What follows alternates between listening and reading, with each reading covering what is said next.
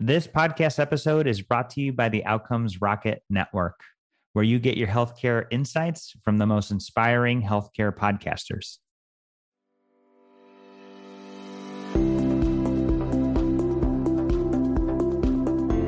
By building a platform to share challenges, network, and thoughts from leaders, the LabOps Leadership Podcast is elevating LabOps professionals as well as the industry as a whole. With the intent of unlocking the power of LabOps, we deliver unique insights to execute the mission at hand, standardize the practice of LabOps, their development, and training. Welcome to the LabOps Leadership Podcast. Hi, good morning. I'm Krisha. I am part of the LabOps Unite leadership team, and I'm excited to have this podcast done with Jay and Samantha. Great, Krisha. Thanks so much. We're excited to have Jay Stella, Senior Vice President of Corporate Strategy at Akuos. Great. Jay, thanks for joining us today. My pleasure. It's great to be here. Thank you for having me. Yeah, no problem. So just to start off, can you just tell us a little bit about your background and how you got to where you are today? Sure. Yeah, so I'm not a scientist by training, and so it's kind of unusual for me to be in a scientific biotech environment, I guess. But I've been drawn to it since I was very young. And my very earliest part of my careers have always been associated with the biotech industry, even starting off in medical diagnostics and then going into, protein therapeutics and small molecules and then back to protein therapeutics. And here I am in a gene therapy company. But I really am interested in the healthcare field, and I want to help contribute to a healthier society. And I really believe that, personally, I want us to be able to develop therapeutics that have curative potential. And that's why I'm interested in the space that I'm in today. But like I said, I'm not a scientist by training. I did start out with quite a bit of science earlier in my undergrad career, but I decided I didn't want to work in a laboratory for the rest of my life. So I took a slightly different path and studied Spanish and continued following biology and chemistry. And then ironically, the very first position I had when I graduated my undergraduate degree was working in a laboratory. So go figure. But several years later, my career path has been a very kind of windy one, marked by opportunity. And, of course, I've tried to work as hard as I can. And I've been very fortunate along the way. I've had some really fantastic early mentors and supporters and advocates. I'm happy to talk about a little bit more about that later, too. Awesome. No, that sounds great. And I think this is a really important conversation because I think we're here advocating for LabOps professionals, but I think it really shines a light that, it doesn't always have to be just science or just business. I think, the crossover and both sides bring a lot of valuable insights and mentalities. So I think it's just really important to shine a light on that. So can you just dive a little bit more into the specific work that you're doing in corporate strategy and what that really actually means? I feel like it's one of those titles that, is very broad. So can you just tell us what you actually do? That's right. Yeah. And thanks. You're not the only person who's asked that. It can be a little bit nebulous because every company is all different. So I lead up corporate strategy and business development at Akuos. And from the corporate strategy side, it's really about helping us make the right decisions. And a lot about what strategy really is not so much what to do, it's also what not to do. And it's about how to frame up those trade-offs so you can make informed decisions about where we should really focus, where we can add value, where we can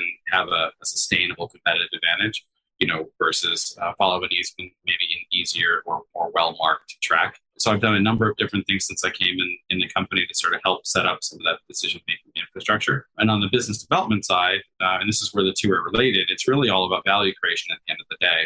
So with business development, it's really about sort of telling our story to potential collaborators and strategic partners to see if there's a good fit with the technologies and capabilities they have, with our vision, what we're trying to accomplish in this space. And so business development, just the same as any other company, is really about having those conversations with companies on the outside with whom there might be a good strategic fit and a way for us to accelerate what we're doing and find synergies. It's not just about money and financing because, you can find money in other ways, right? But this is really about finding the right kind of strategic fit. So it's knowing how to drive those discussions with, the company internally as well as the companies that we're talking to externally to explore those avenues. Yeah. And that's so important for any pharmaceutical company these days. I feel like there's a lot of companies out there. And so making sure that you have the right fit is so important for the success of the organization. On the scientific side, can you talk a little bit more about what the company is doing to accelerate drug discovery and development? And then maybe anecdotally, how are the ops teams impacting that and really helping that acceleration? Sure. So we are a precision genetic medicines company focused on sensorineural hearing loss. And this is different than, for example, conductive hearing loss, which is, failing to sort of transfer the vibrations and the sound waves over into the inner ear. What we're really focusing on is how those waves are translated through the fluid compartment of the inside, the inner ear, and actually converted into an electrical signal that the brain can interpret as sound or speech or music or whatever that is.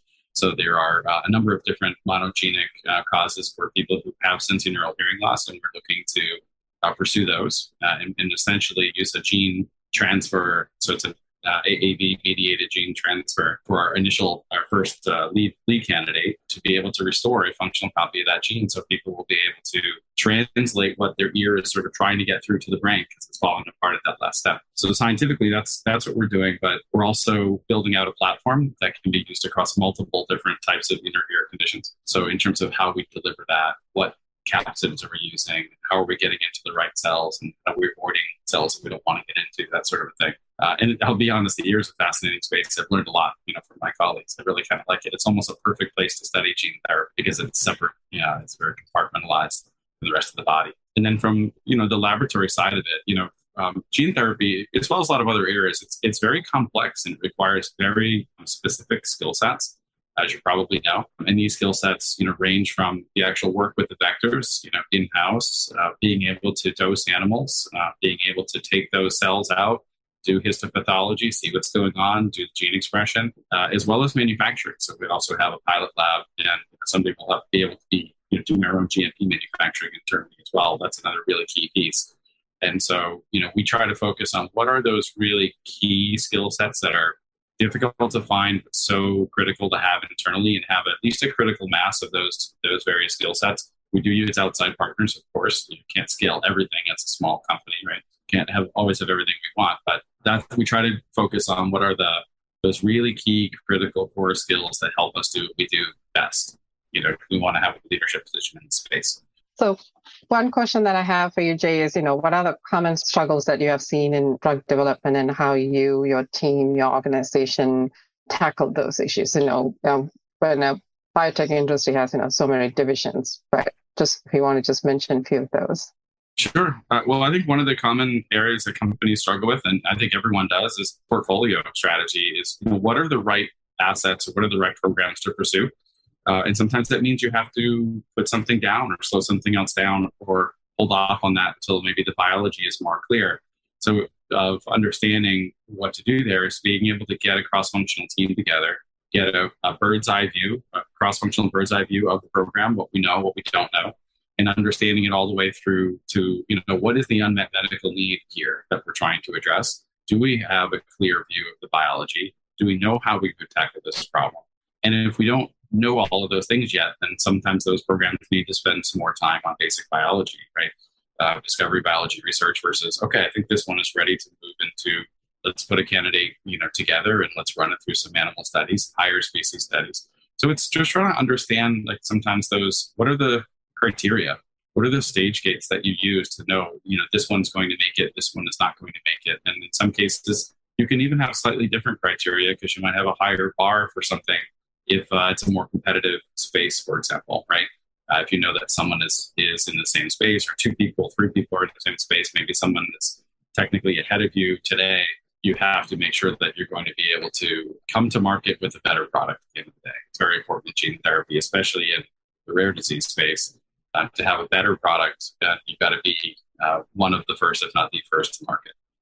So having those kinds of criteria and stage gates set up is really, really important. Having an understanding of how we can move quickly. I talked a little bit about some of the things that we do internally. So making those decisions about what studies we're going to run internally versus what we'll use an outside partner for, that's really important too.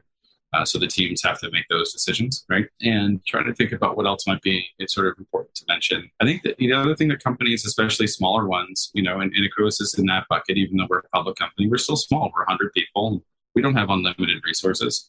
And we have to decide how to grow in a sustainable way that's going to allow us to focus on our key priorities first and foremost, right? But not at the complete expense of the future pipeline of the company. So there's always these trade-off decisions we have to make about what to fund and at what levels, where to add headcount, where not to yet, that sort of thing.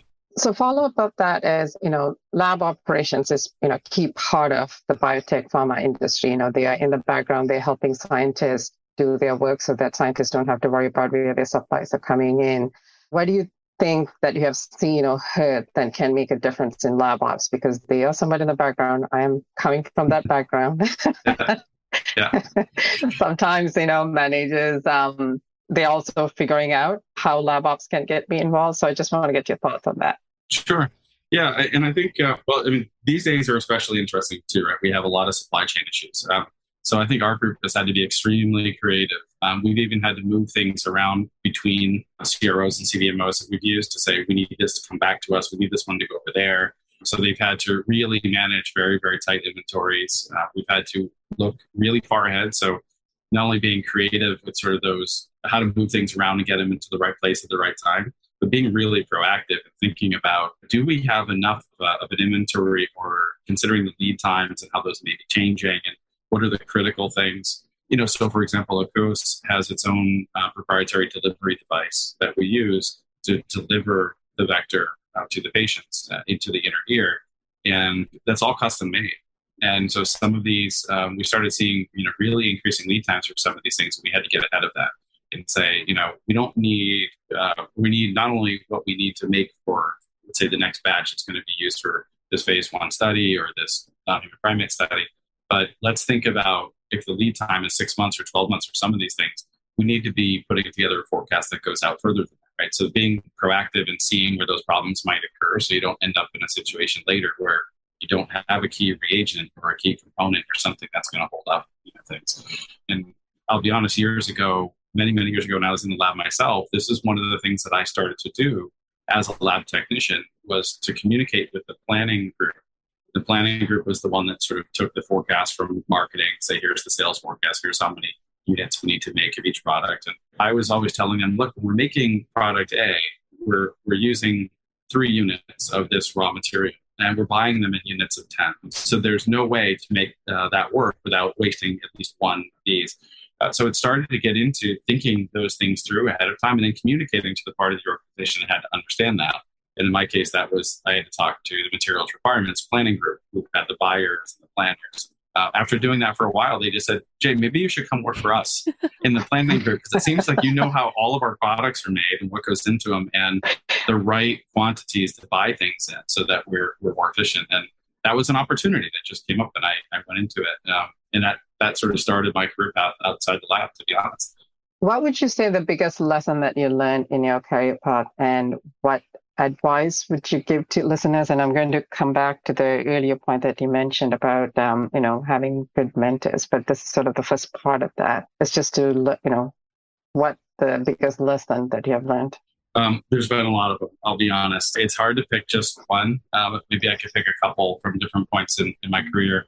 One time, relatively earlier in my career, I was managing a group of folks. I was the youngest, and I was their boss. I had to get over that. That was a little tricky for me because I was worried that it was a little bit of imposter syndrome, right? Are they going to understand that this is going to work, and are they going to respect me, that sort of a thing? And, learning how to build a team like that when we're each contributing at how we do in our own special ways. Mm-hmm. And getting the team to work really well together. And then even in that early team, there was one member who was really struggling, really struggling a lot. And, together the team and I were working to improve the situation. And eventually the most senior member of the team came to me and said, "Yeah, it's just not working out. We're fixing this person's work constantly. Is there something we can do here?" And I remember talking to my boss, who was a fantastic mentor at the time, and had a conversation about this and decided the best thing to do was to help manage this person out of the organization. It's a really difficult thing. I hadn't even hired someone yet in my career. Now I was already working to let someone go. And I struggle with that a lot. But at the end of the day, after we got through it, that person went on to have a good career in an area that really matched that person's skill sets. And the team was so thrilled. We became more efficient and stronger together as a team. We didn't even need to replace the headcount. Right, so we found more efficient ways to work together, as a unit, and we actually ended up saving money and being happier about that. So that was a really, really tough lesson for me to learn at the beginning, was that how to look at through that business lens, what's right for the company, talk about it with the right people, talk with people that you trust, make the right decision. And I remember when I came through the other side of that, my boss told me at the time, said, you really had the word she used was mitzvah. You really had a mitzvah there. That was really a key point in your career. And this was Abby Selniker, was very influential in that early part of my career, and one of the best bosses I've ever had. Later in my career, I was working with my boss, and it was career development season. So people were writing career development plans, and I put together my plan. So I thought about this for, an hour or two, and I wrote together, here's what I want to do this year, next year, and the year after. And, we sat across the table, and I gave it to him, and he said, Jay, this is, I hate to tell you this, but this is a nice set of goals for 2 or 3 years. This is not a career development plan. This sort of tells me what you hope to achieve in the next couple of years. But he said, when you think about your career, what you really should be thinking about is, so think all the way through to your retirement day. And when you're there, you're looking around the room, people are throwing this party for you. Who's there? Who's at your party? How did you get to that point? How did those people that are there in that room help you along the way? How did you help them? And then what were those sort of key steps that got you there? He's like, I guarantee it's not the job you're doing today. You're not going to be retiring from this job. So, essentially we tore up what I had written because it was basically junk. It was just basically a set of goals for the next couple of years. And I had to think about it, from the end all the way back here. And, it's nebulous in the middle. It's not, like I said, a perfect straight line earlier. My career took a very kind of winding path, but it was a really good exercise for me to think about it in that way. And I think I got a lot out of that. And that was a really key lesson. Think about how I can drive my own career and not just wait and hope that something's going to happen. And I can't just keep doing what I'm doing and get to where I want to get. So this may apply to LabOps, and this could apply to anybody, right? If someone is looking for a mentor or coach, they can come in unlikely places. What would you say some of the key points to look out for? Because people tend to focus on the department that you're in or the group that you're in. But what advice would you give to someone who's looking for a mentor or a coach that they never had that opportunity, so that, they can sort of ask around, have a conversation to see if that's a good fit? Yeah. There are all kinds of coaches and mentors out there, and the really good ones are hard to find. They really are. People who, personally, I feel it's people have a skill for this. They have a natural tendency to want to help people, to coach people. And there's usually a reason for that. It makes them happy. It makes them fulfilled. Someone did that for them is another, thing that I've noticed too, is that, people who feel fortunate to have arrived where they are in their career, at the stage they are in life, are very often willing to give back. And you make a really good point about not just looking inside your division, your department, because sometimes to be honest, it's nice to have a neutral zone and a buffer, someone who you can talk to who isn't trying to manage you in addition to other people. And they don't want to sometimes give an unfair advantage to one person in their group. But, I would tell, people to look for folks who have that, it's hard to describe it, but it's almost like a parenting set kind of skill set of someone who's nurturing, someone who really cares about your development, someone who's going to, be a really good listener, but someone who's going to push you outside your comfort zone too. So you're going to have to trust this person, to be able to understand, who you are, what you're doing, and what you need to succeed, and how that fits with your skill sets. And they're not going to just tell you that you're doing great all the time, right? So I would tend to look for folks who have a team that seems very satisfied, happy, working together, really good camaraderie, someone who drives a good culture from the top, and someone who aligns with your values. That's going to be another key thing, because it's to have that respect together. You might have totally different backgrounds, different viewpoints, but if your values are similar, that's going to help a lot. Yeah, and I think making it known also, just to be open about it and tell your boss, your manager, supervisor, whatever, I'm looking to develop these certain skill sets, or I'm looking to get to this point, and I'm looking to speak to people who might be able to help me with that as a coach or mentor. Don't be afraid to have that conversation, because they may know someone who has exactly what you need, and be happy to do that, before you make that connection. I love that. I love the focus on people, right? Because we get in science a lot of times, we're all about outcomes and technology, but I think at the end of the day, right, it's all about people. I love the way you said it. At the end of your career, who's going to show up at your party? It's all about people. And I think that's a great place to leave it. Great advice. I think that it could apply to LabOps, but also just anybody. I think that's just wonderful advice. So thank you so much for sharing that. Oh, my pleasure. I did want to just follow up one last time and give people an opportunity to follow your work and get to know you a little bit more after this podcast. Where can people connect with you? Where can they find out more about what you're doing? How can they track you down if they wanted to know Jay better? Yeah. Well, obviously the two easiest places are probably LinkedIn and the company website at kuos.com. I'm out there on LinkedIn. I'm happy to connect with people who have, similar interests and similar values or want to chat about different things. It doesn't have to be about business. We all work together in this industry. I think it's a good thing to help each other out when we can. And online as well, so at kuos.com, I really look forward to when we make press releases, make public announcements about what we're doing. So we just released our most recent quarterly earnings, and there's some good information in there. We, as a public company, there are certain times and places where we release key information. And I think we've done a pretty good job at being pretty open about what it is that we're doing. And so folks can, come and follow the company or see what I'm up to. I don't post a lot on LinkedIn, to be honest, but I do connect with folks and take conversations offline, things like that. So don't look for me to be a prolific poster or anything. But like I said, I'm happy to connect with folks, have offline conversations. Awesome. So I'm just going to spell out that website because it's a challenging word. So it's AKOUOS.com for anybody who's looking for it. And we'll also post that in the show notes for everybody. Jay, thank you so much. We've really enjoyed the conversation. Krisha, thank you for joining us as well. And we look forward to following you in all of your success. Oh, thank you very much. It's my pleasure to be here. Thank you, Jay. Thank you, Samantha. Thanks. Thank you for tuning in to this episode of the LabOps Leadership Podcast. We hope you enjoyed today's guests. For show notes, resources, and more information about LabOps Unite, please visit us at labops.community/podcast. This show is powered by Elemental Machines.